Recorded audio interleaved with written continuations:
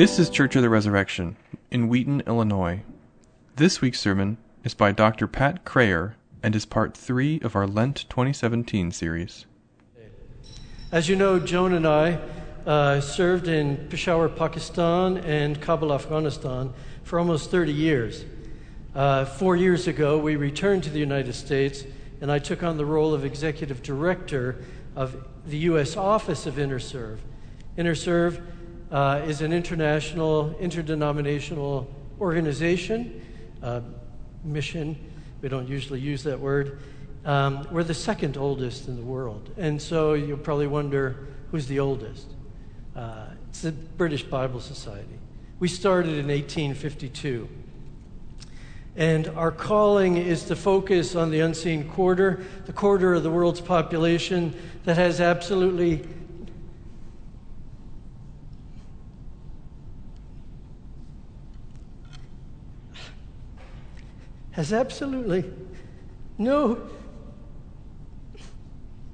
no personal access to a follower of Jesus Christ. Why that's so important is 95 to 97% of everyone who's ever come to faith has come to faith through a personal relationship with another believer. And so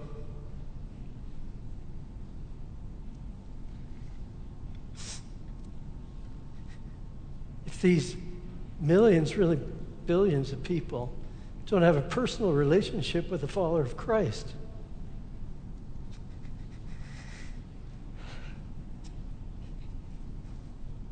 fact is, they're not going to.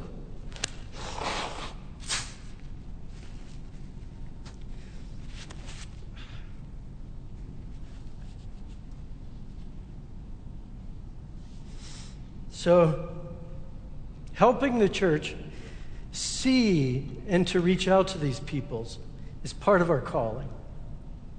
Representing Jesus among them is our passion. And I think as we go through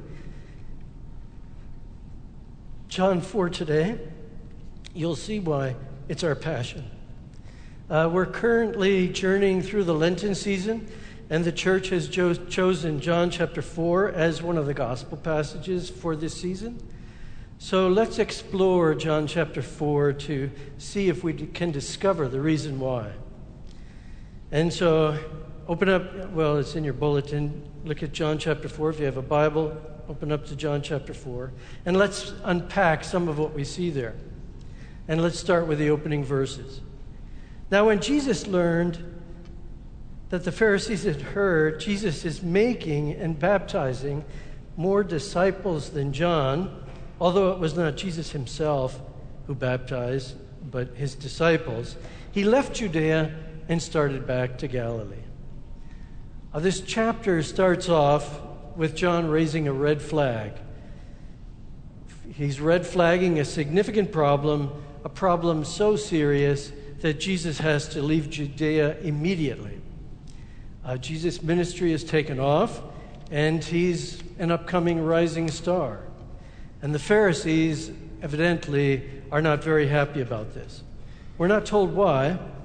Nonetheless, Jesus realizes the danger and decides to leave Judea at once. John wants us to feel this tension. Now, he's been building this tension since chapter 1. For John the Baptist identified Jesus initially as, "Behold the Lamb of God who takes away the sin of the world." Well, everybody who knew, every Jewish person there would know that the Lamb of God would signify the Passover, and that lamb was sacrificed. And so that's already, we're getting an indication of what's to come in the story. But then in John chapter 2, when Jesus' mother comes to him and says they have no wine, he goes, what's that all about? My hour has not yet come. And Jesus is thinking of the crucifixion. And then right after that, Jesus is in the temple, and he says, "I will destroy this body, and in 3 days, in this temple, and in 3 days raise it up again." And we're getting an indication there is something coming that's That's very unpleasant. And then in John chapter 3, Jesus says, the Son of Man must be lifted up. And so we're getting these indications of tragedy to come. And so here we have this tension rising. Why does John want us to feel this tension? One of the chief characteristics of the prophets of Israel was that they could feel the angst, the anguish, or the pain of God. Let me give you an example. Look at Isaiah chapter 5, verses 1 and 4. There Isaiah says, "Let me sing for my beloved a love song concerning his vineyard. My beloved had a vineyard on a very fertile hill. He dug it and cleared it of stones and planted it with choice vines. He built a watchtower in the midst of it and hewed out a wine vat in it. He expected it to yield grapes, but it yielded wild grapes. And now, inhabitants of Jerusalem and people of Judah, judge between me and my vineyard. What more was there to do for my vineyard that I have not done in it? When I expected it to yield grapes, why did it yield wild grapes?" Isaiah, in this passage, feels the pain God feels due to the sins of his people. And he describes God's pain through the metaphor of the gardener in the vineyard. God had worked so hard to develop his vineyard, and all he got for his hard work and his watchful care was sour grapes. Not only did the prophets feel the pain of God, they also felt the pain of others. Jeremiah is an example of a prophet feeling the pain of others. Look at the depth of his feelings in chapter 4, verses 18 and 19. In chapter 4, Jeremiah sees the judgment of God coming upon his people due to their rejection of God. And on seeing this, Jeremiah cries out, "Your ways and your doings have brought this upon you.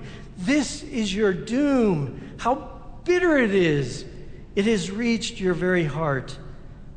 And in response to what Jeremiah sees, he says, "Oh, my anguish, I writhe in pain." Paralleling this grief over the coming destruction of his people, in chapter 8, verse 21, he cries out, "Since my people are crushed, I am crushed. I mourn, and horror grips me." The ability to see beyond oneself and feel the pain of God and the pain of others is an integral aspect of the prophetic gift. My friends, this prophetic gift is something that the Lord wants to give to each and every one of us. In Acts chapter 2, verses 17 and 18, it says, "In the last days it shall be," God declares, "that I will pour out my Spirit on all flesh." Why does God want to pour out his Spirit on all flesh? So that all may prophesy. We who are in Christ are called to be the prophetic people of God.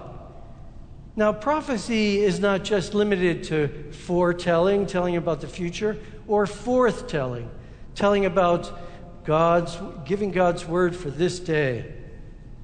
It also includes the incredible gift to see through the eyes of God's heart into the lives of others and feel their anguish and feel their pain. And when we get this kind of vision, the vision given by the Spirit, then we are no longer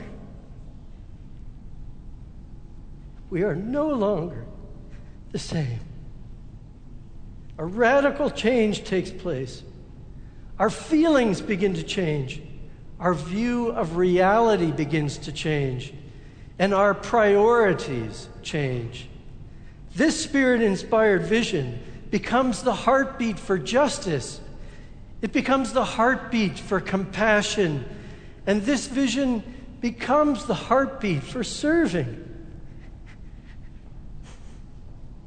in places like the unseen quarter of our world, in serving among the Muslims, the Buddhists, and the Hindus who have no personal access to a follower of Jesus Christ.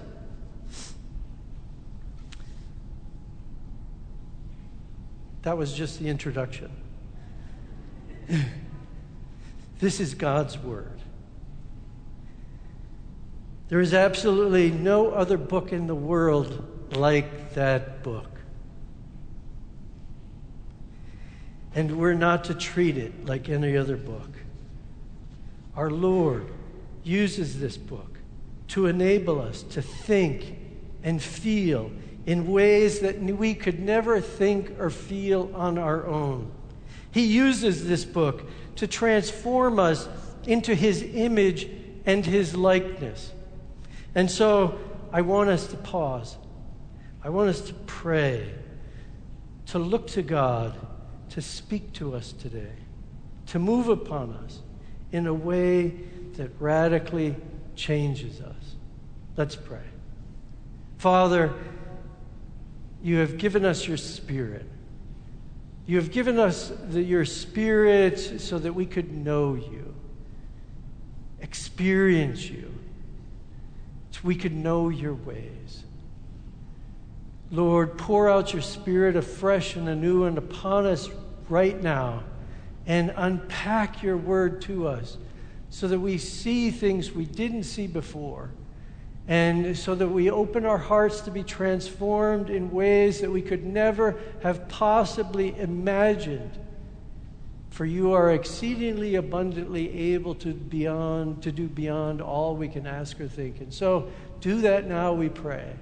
In Jesus' name, amen. Let's continue with the story, verse 4. Now Jesus had to go through Samaria. So he came to a Samaritan city called Sychar, near the plot of the ground that Jacob had given to his son Joseph. Jacob's well was there, and Jesus, tired out by his journey, was sitting by the well. It was about noon. Now John tells us that Jesus had to go through Samaria.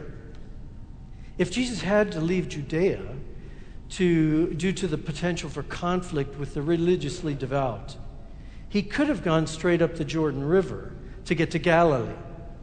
But John says that Jesus had to go through Samaria, but he doesn't tell us why. John uses the Greek word "dei," which he uses in other places in the gospel to denote divine necessity. So we can only learn why this was necessary by joining Jesus in the journey. Yet, be forewarned, this is a bit of an uncomfortable journey. For on this journey, Jesus crosses social, ethnic, religious boundaries. Boundaries that we as human beings and we as the devout people of God are often reluctant to cross. So let's unpack the boundaries that Jesus had to cross. Verse 5. So he came to a Samaritan city called Sychar, near the plot of ground that Jacob had given to his son Joseph. That's a repeat. Let's start with verse 7. A Samaritan woman came to draw water, and Jesus said to her, "Give me a drink." His disciples had gone to the city to buy food. The Samaritan woman said to him, "How is it that you, a Jew, ask a drink of me, a woman of Samaria? Jews do not share things in common with Samaritans." Immediately we encounter significant ethnic and religious boundaries. Centuries of conflict and prejudice had shaped the relationship between the Jewish people and the Samaritans. They had fought wars against each other. And fighting wars never helps in building good relationships. The Samaritans accepted the Pentateuch, but they didn't accept the historical books or the writings of the prophets. So their faith's a bit dodgy. And the Samaritans interacted freely with Gentiles, and they liked King Herod. So not only was their faith a bit dodgy, they were, in evangelical parlance, worldly. So, devout Israelites, wanting to keep themselves pure according to the law, had a number of good reasons to keep their distance from the Samaritans. And they looked down on them. Yet, in this encounter, we see a radically different dynamic arising. Jesus is a devout Jewish man, and he's talking to a Samaritan woman. Devout Jewish men did not talk to women they didn't know. And to top that off, Jesus is even willing to drink from the Samaritan woman's water jug. And John highlights the importance of this by saying, Jews do not share things in common with Samaritans. So, whoa. Within just a few seconds, Jesus defied some significant cultural, social, and religious standards. Jesus' behavior is so out of the norm that it even startled the Samaritan woman. How is it that you, a Jew, ask a drink of me, a woman of Samaria? Now, John had told us that Jesus had to go through Samaria. Well, we're just beginning to discover the reason why. He did it for us. He did it to motivate us to discern and then break down the social, cultural, and religious boundaries that we create for ourselves as safety nets. Safety nets that are meant to preserve our godliness, but in fact actually serve to make us unloving. It is so normal for us who are devout to develop moral standards and attitudes towards others that become barriers to God's purposes. And we see this surfacing in the church in Acts. Notice that when the persecution arose after the killing of Stephen in Acts chapter 9, only Philip went to preach to the Samaritans. In Acts chapter 10, Peter reaches out to Cornelius. But immediately thereafter, when he returns to Jerusalem, he's called on the carpet by the church for doing that. And at the end of the meeting, the church accepted that God was doing something unaccepted. But social, cultural, and religious barriers remained in the attitudes and the behavior of the Jewish church. In Acts chapter 11, verse 19, we read, "Now those who were scattered because of the persecution that took place over Stephen traveled as far as Phoenicia, Cyprus, and Antioch, and they spoke the word to no one except Jews." These Jewish followers of Jesus only presented the gospel to other Jews, and this is so human. We connect with those who are like us. But fortunately, that's not the end of the story. Luke points out that a few were different. In chapter 11, verse 20, we read, "But among them were some men of Cyprus and Cyrene who, on coming to Antioch, spoke to the Greeks also, proclaiming the Lord Jesus." Now, why were the dispersed Jewish followers of Jesus so reluctant to interact and reach out to the Gentiles among them? And why were a few willing to break out of the norm and cross deeply ingrained religious and cultural boundaries? Now, these Jews who did were Hellenist Jews from Cyprus and Cyrene. They were not among those who had grown up in Judea. So, since these men had grown up among Greeks, by the grace of God, they saw the Greeks through the eyes of God's heart. And because of the grace of God upon them, they cared for these Greeks. And they were willing to break out of the well-established norms and behaviors and reach out to their Greek neighbors in love. Now, these details in Acts are written there for us. So we ought to ask ourselves the same question. Are we reluctant to interact with those around us? If so, why are we? I think one reason may be because we don't see them through the eyes of God's heart. We see them with our natural eyes. But when we look at people with our natural eyes, we often don't like what we see. Let's be honest. Some of them are difficult to be among.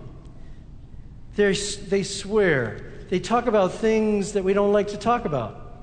They mock our faith.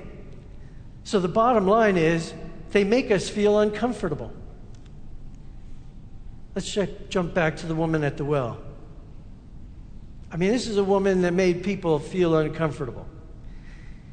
She did not have much of a reputation in her own town. We know that because she came alone at noontime to get water. That's not the normal time women in a village would go to get water. They go early in the morning before it gets hot, or they go 5 or 6 in the afternoon when it's cool. And she's alone. So this indicates that the other women of the village viewed her with disdain. And in verses 16 through 18, we find out why. She had the unfortunate fate to have had 5 husbands. And the man that she's with now is not her husband. This is not a woman that the average person would extend compassion. Even the women of Samaria, Sychar, didn't have compassion for her. And at the least, they saw her as jinxed. She's got bad luck. Maybe she is bad luck, and we'll keep our distance from her. Now, this is why Jesus had to go to Samaria. In this journey, he undermines and challenges our deepest attitudes and values about what constitutes godliness and about the people around us who are not like us. Jesus calls us to follow him to Samaria, to examine who we have allowed ourselves to become. He calls us to redefine ourselves by our relationship with him as being those upon whom he has poured out his Holy Spirit. We are called to be those who dream dreams, those who prophesy, those who see what God sees and who feel what God feels, those who see the brokenness of the lives of the people around us, those who feel their deep pain. This seeing drives us to journey through Samaria with Jesus. It compels us to cross deeply embedded social and religious boundaries, barriers, to be like the men of Cyprus and Cyrene, who cross ethnic and religious barriers and represent Jesus among those who are not the people of God, but whom God wants to invite to become his people. This happened to Joan and me, and it's happened to many we know. God opened the eyes of our hearts, and he enabled us to see the unseen. And this seeing drove us to Jihad Central, to Peshawar, Pakistan. What you read in the news, we saw with our own eyes developing right before us. It drove us. The seeing drove us to Kabul, Afghanistan.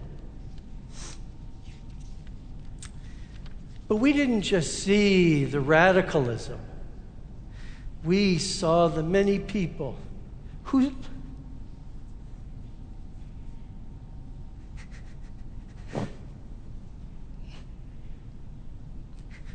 lives were absolutely destroyed by this radicalism. We lived among the many who lived in fear and in hopelessness. In 2003 and 2004, in the area of Kabul where we lived, there was no electricity. And this was shortly after the Afghan and international forces had ejected the Taliban from the country. And due to the years of conflict, by 5:30 in the evening, no Afghan was left on the streets of the city. The streets were completely empty. They were afraid to be out in the streets in the dark. After a few months in being in Kabul, we set up a solar system in our compound, and we put a light out on the street by our gate. There was a woman who lived right across the street from us. She was suffering from PTSD, and she told us that she often woke up in the middle of the night filled with fear. After we put up the light, she still would wake up terrified, but she would look out and she would see our light. She said that the light told her that we were there in that compound, and our presence there helped her feel like everything will be okay. The Lord used that light and our presence to calm her fears, and she was able to go back to sleep.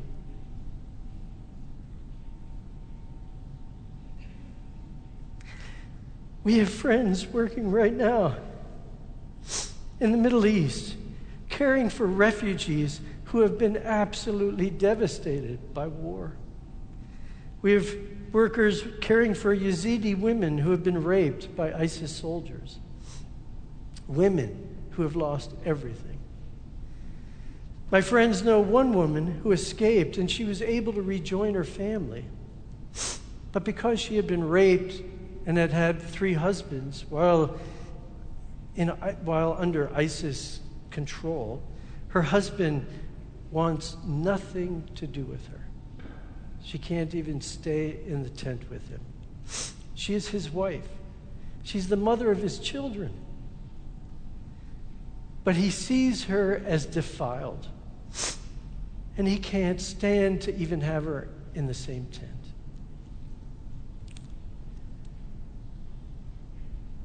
Oh, the depth of the brokenness of our world. We have friends working in South and Southeast Asia with those whose lives have been devastated by being trafficked. We have people working in some of the hardest places of the world. And why is this? Is it because these people are superhuman? Not in any way. They're just like you. They're just like me. None of these are superhuman. The only reason they're doing what they're doing is because they have received the Spirit. And the Spirit has enabled them to see what God sees and to feel what God feels. And this compels them to live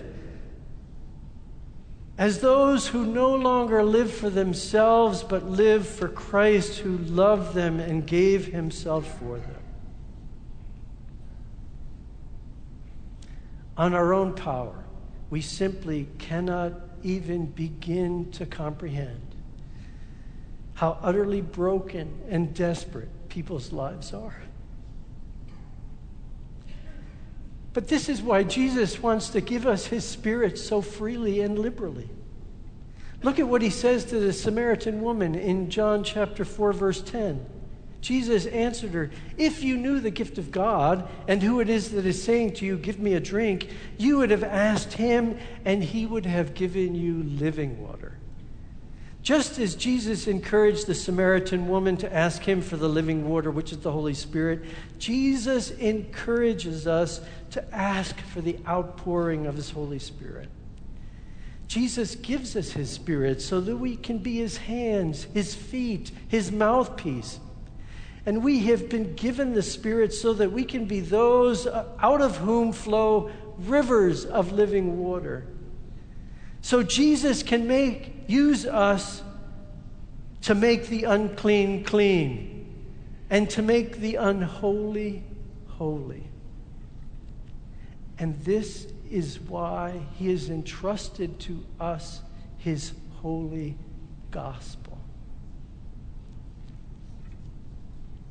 Now notice, after Jesus' encounter with this woman, and after she discovers that he's the Messiah, Jesus entrusts the Samaritan woman with the gospel as well. Look at John 4:28. Then the woman left her water jar and went back to the city. She said to the people, "Come and see a man who told me everything I have ever done. He cannot be the Messiah, can he?" So they left the city and were on their way out to him. Verse 40.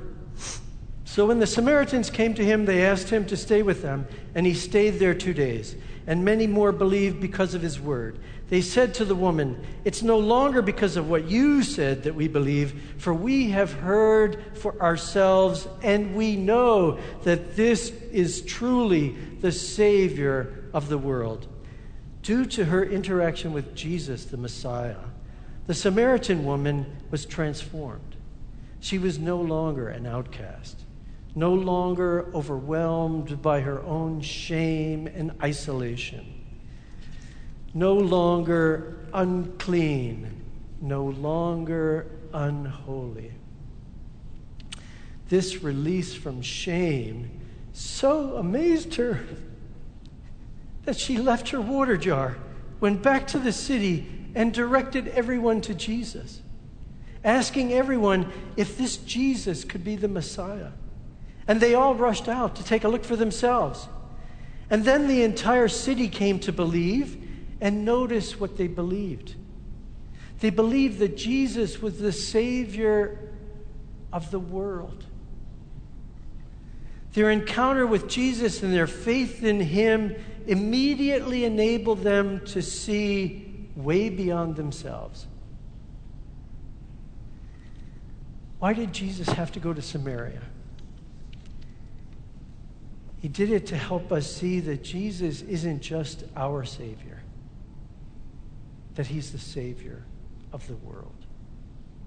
Jesus had to go to Samaria so that we could see the people in our world in a different light. We cannot allow ourselves to be shaped by what we think is right and by what everyone around us says is right. We have been given the Holy Spirit so that we can become a prophetic people, a people who can see what God sees and what God feels. And this seeing enables us to become an emboldened people, not an embattered people.